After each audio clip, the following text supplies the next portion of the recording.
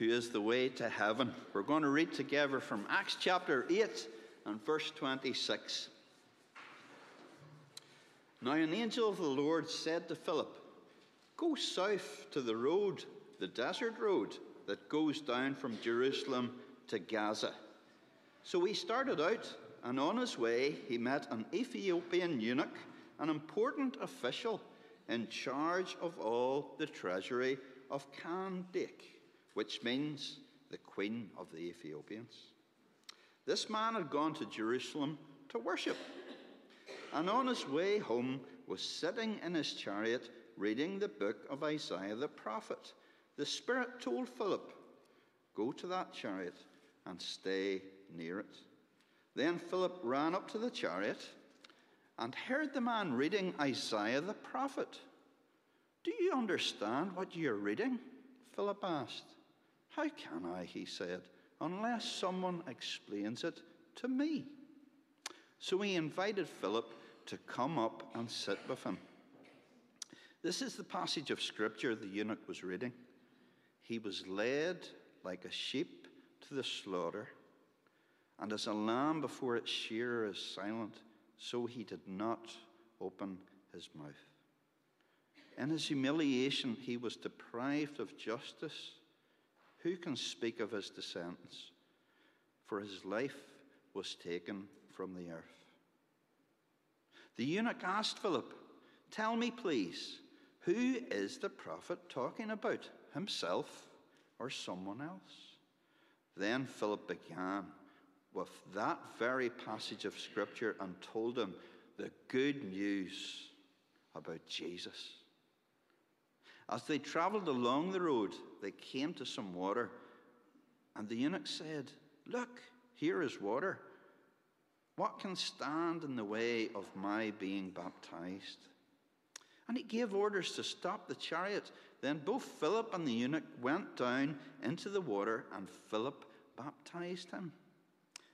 When they came up out of the water, the Spirit of the Lord suddenly took Philip away, and the eunuch did not see him again, but went on his way rejoicing. Philip, however, appeared at Azotus and traveled about, preaching the gospel in all the towns until he reached Caesarea.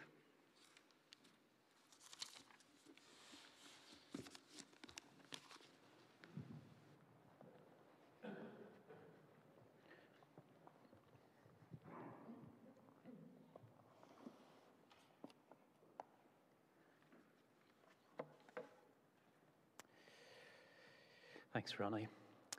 Let's pray and ask for God's help as we listen. Heavenly Father, we recognize that we need your help, that we need your insight, that we need you to shine your light into our hearts so that we might understand your word and respond to it rightly. So we pray, please, would you do that, please, by your Spirit among us this morning? In Jesus' name, amen.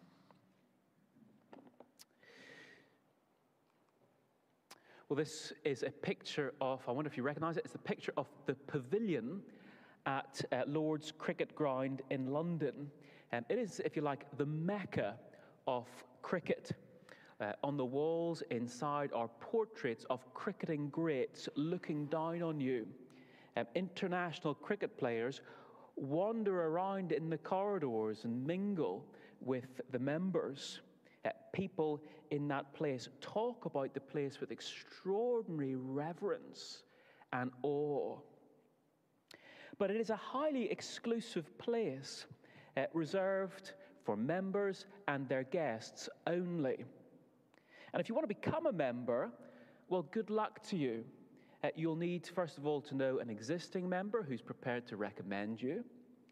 Next, you'll need to be someone in the world of cricket. If you haven't represented your county, if you haven't done something significant to advance the sport, you haven't a chance.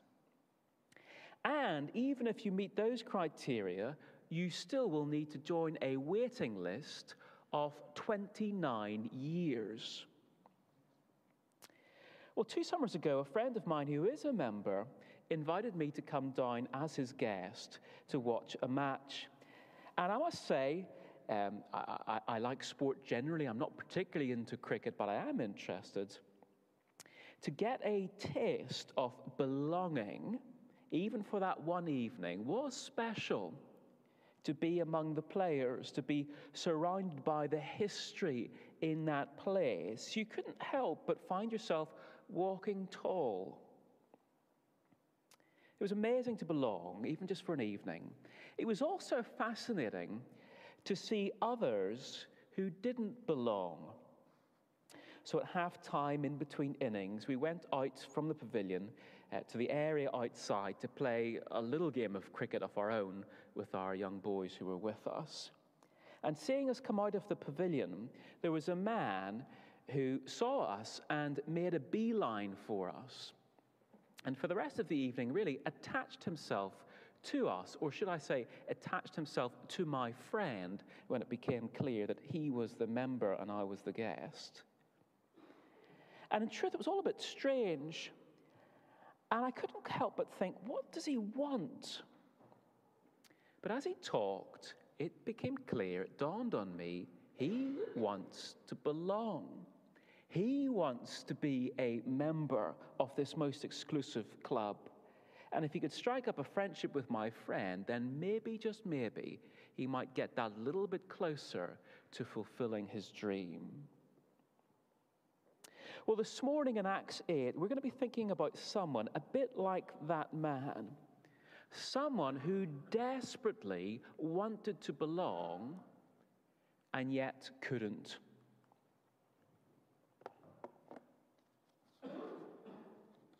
This man, this Ethiopian eunuch, is desperate to belong. We see that from some of the details of what we're told about him. Just think about how far he'd traveled. We're told that he was from Ethiopia, that he had gone to Jerusalem to worship and was now on his way back home again. Now, ancient Ethiopia, that is modern-day Sudan. And from there to Jerusalem, you're looking at a distance of about 1,800 miles. Now, given he's going in a chariot at just over walking speed, likely he's got a round-trip journey time of between 2 and 4 months. This man is dead keen to belong, to go to Jerusalem to worship. More than that, he's got his own Isaiah scroll. I wonder if you saw that. Of course, today, to own a Bible, it doesn't really say anything about you. Anyone can have a Bible. They cost just a few quid if you want them. But back then, scrolls of Old Testament scriptures were very rare and very, very expensive. And yet he has a scroll of the prophet Isaiah. And that's not so that he can boast to his friends, look at me with my ancient religious artifact, aren't I clever, aren't I rich? He has it so that he could read it. That's what we find him doing. And he's not just reading it either. He wants to understand it, asking Philip the question, tell me, please, who is the prophet talking about? So here is a man who wants to understand God's word. He wants to belong. He's desperate to be a part of God's people. And yet, he can't. The most important thing that Luke wants to highlight to us about this man is that he is a eunuch. So Luke mentions that he is from Ethiopia just twice. But he refers to him as a eunuch 6 times. That's the thing that he's underlining. So eunuch was a man who'd been castrated. That is, his genitals had been cut off so that he might serve in the queen's court in his home country. Now, according to Old Testament law, that had implications. That meant that he couldn't fully partake in temple worship. As a eunuch, the law, you can read about it in Deuteronomy, forbade him from entering into the assembly of the Lord. So as he went up to Jerusalem, he could go into the outer courts. He could go, if you like, into the temple foyer. He could make free will offerings if he wanted to, but he couldn't come into the main temple. he was forbidden. The law forbade him. So in that sense, he was a bit like a young child in a theme park, allowed into the park, allowed to look at the rides and so on, but not allowed on any of the rides because, of course, next to the rides, what have you got? A shut gate and height restrictions standing in their way. This man wants to belong, but he can't. Now, I just want to pause there for a moment on this and think about why. Why was he excluded from temple worship? Why was there this law that forbade him? Because, of course, to our modern ears, it just sounds very, very harsh, doesn't it? Well, I want to say two things briefly. Firstly, we've got to recognize that the reason that this sounds harsh to our ears, perhaps even the reason we may ask this question in the first place, is because the gospel has shaped our thinking. The gospel has planted this question in our heads. You see, the gospel is for anyone. You think about what Jesus taught. How many times Jesus used the word whoever or all. God so loved the world that he sent his only Son, that whoever believes in him should not perish but have everlasting life. Or what does Jesus say? Come to me, all you who are weary and heavy laden, and I will give you rest. Or you think about the Apostle Paul's teaching about how the good news about Jesus is for both Jews and Gentiles. It is for everyone, anyone who would believe. So the gospel has this strong emphasis on anyone. It is for anyone who believes. Now, our culture, it has largely left the gospel message itself behind. But it has held on to some gospel values, such as inclusion, that things should be for everyone, that no one should be excluded. And that means that to us and to our neighbors, whether they believe in Jesus or not, it just seems to us obvious that everyone should be included, regardless of disability or gender or race or whatever. And my point here is that the reason we think like that is because the gospel has shaped our thinking deeply. So that's just the first thing I want to say on this question of why this law. Secondly, and briefly, we just want to see the purpose of that Old Testament law in the first place. Because laws like that, no eunuchs allowed, a law like that was given not to kind of clamp down on immorality, but rather as a visual aid to demonstrate God's holiness and unapproachable perfection. So a bodily imperfection, such as being a eunuch, or perhaps a ritual uncleanness, such as just having had a baby. In the Old Testament, those things excluded you from worship. Not because you'd necessarily done anything wrong or sinful, but to illustrate God's perfection, his cleanness, his wholeness. And those laws then served as a reminder to the people that God couldn't just dwell with his people because he is unapproachably perfect. That's a little bit of an excursion as to why we had this law in the first place, but I hope that's helpful. Anyway, let's come back to this eunuch, because the upshot of this Old Testament law is that he is excluded.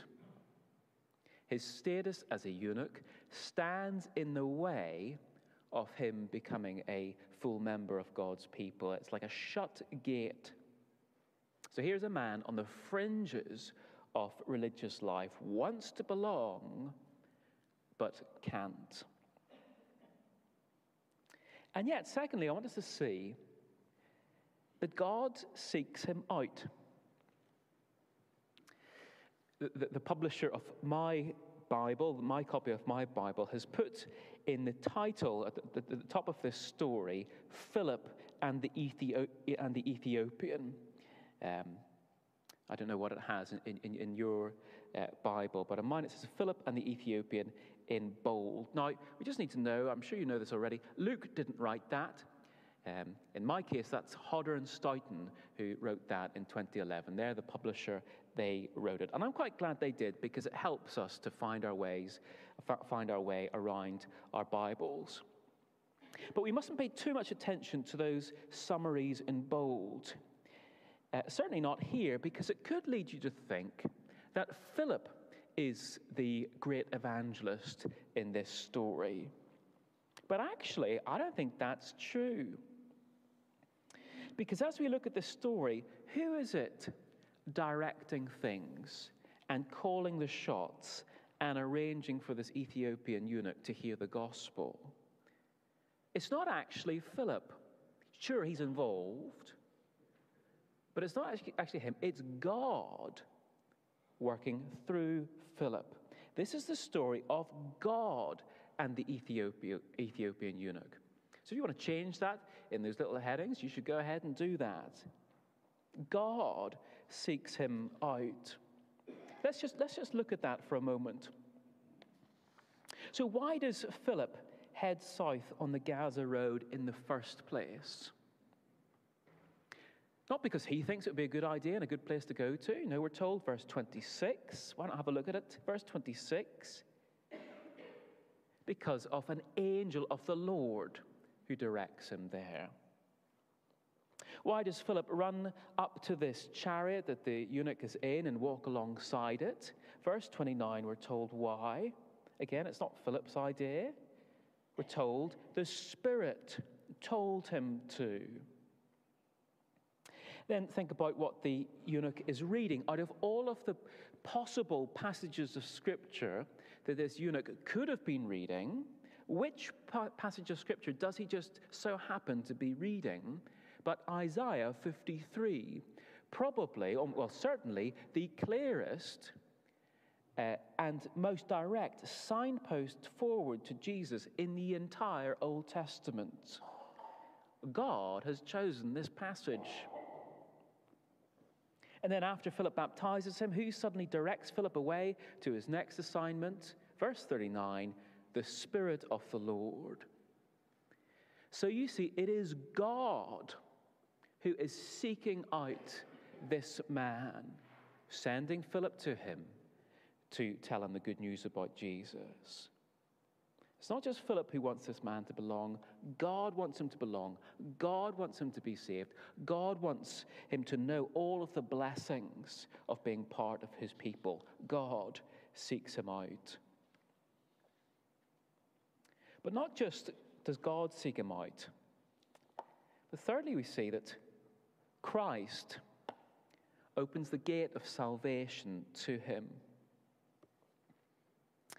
So Philip, he runs up to this chariot, he walks alongside it, he hears the man reading from Scripture, and he shouts up to him as he walks alongside, "Do you understand what you're reading?" And the man shouts down and says, "No, how can I, unless someone explains it to me?" And so sensing Philip's offer of help, he invites Philip up to sit next to him in his chariot, and they talk. And this conversation that they have, well, it begins with Jesus' death, as predicted in Isaiah 53, which is what he's reading. And we're told in verse 35 that it moves on to the good news about Jesus generally. But that is all that we're told about their conversation. Does Philip skip ahead a few chapters in Isaiah to Isaiah 56, to the promise of a new covenant where foreigners and eunuchs are included? Quite possibly, but we're not told for sure. But even so, we can see Philip's message, his theme, which is that Jesus' death on the cross has opened the gate of salvation to anyone who simply believes. That is Philip's message to him. Jesus' death on the cross opens the gate of salvation to anyone who simply believes. Because just look at how this conversation ends. Have a look at verse 36. What does the eunuch say at the conclusion of their conversation? Look, here is water. I want to be baptized. Is not what he says. He says, verse 36, look, here is water. What can stand in the way of my being baptized? His implied answer, absolutely nothing. You see, the eunuch has understood it.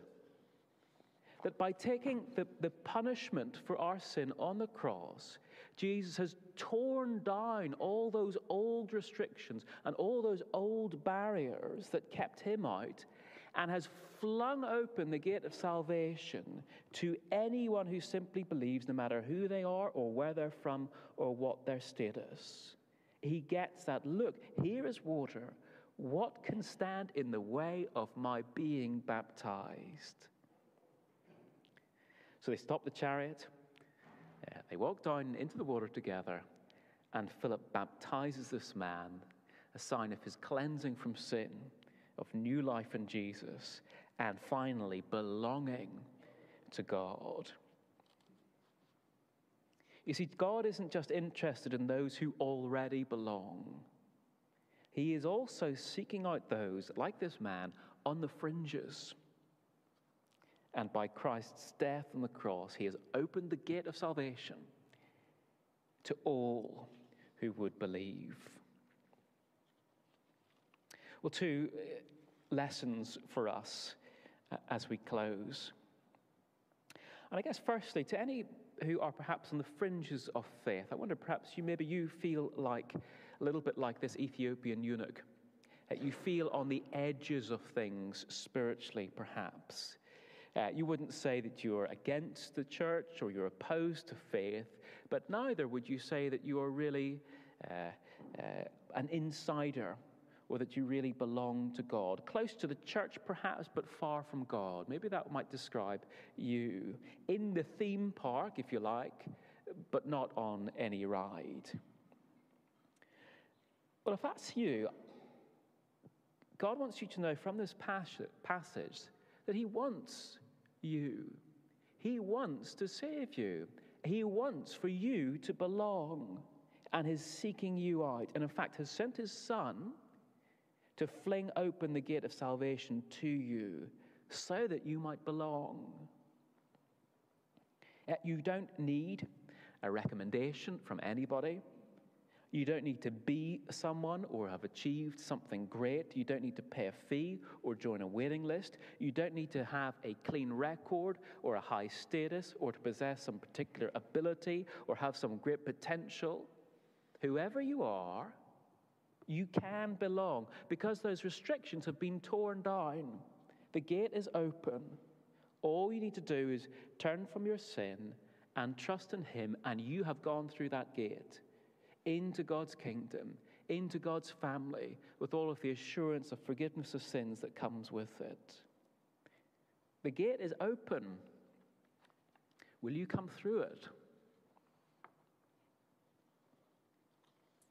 And then secondly and finally, to those of us who do belong, who are in Christ, I think this calls us to be just grateful.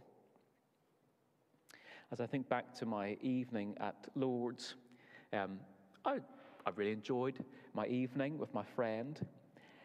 But in truth, I'm not really a fan of exclusive members clubs.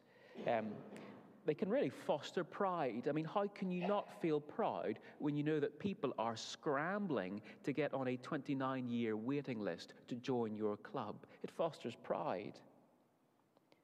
But belonging to God and being a part of God's people and being included in Christ, there is no place for pride. Only humble rejoicing like this eunuch. You see, for those of us who are in, we need to know that we are in not because of who we are, not because of what we may have done or not done, not because of any reputation or ability or fee that we may have paid, not because of any potential benefit that we might offer to God and to his kingdom. If we are in, we need to know that we are in because of, and only because of, Jesus' death on the cross that has flung open the gate of salvation to us. If he had not died for us, that gate would be shut, and our sin would bar us from entry. So if you're in Christ, if you belong, don't feel proud, but rather be like this eunuch and go on your way rejoicing that Christ and Christ alone has made the way for you to belong and to be saved. Let's pray that God would do that work in us.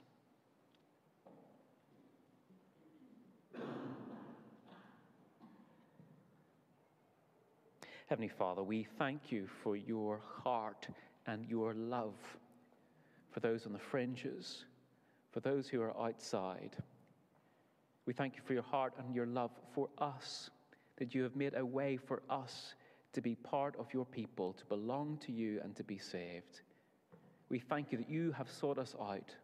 We thank you that Christ has died and opened the gate to us. And we pray, please, that we would be those who are humble and rejoice at being included in your people. We pray this in Jesus' name. Amen.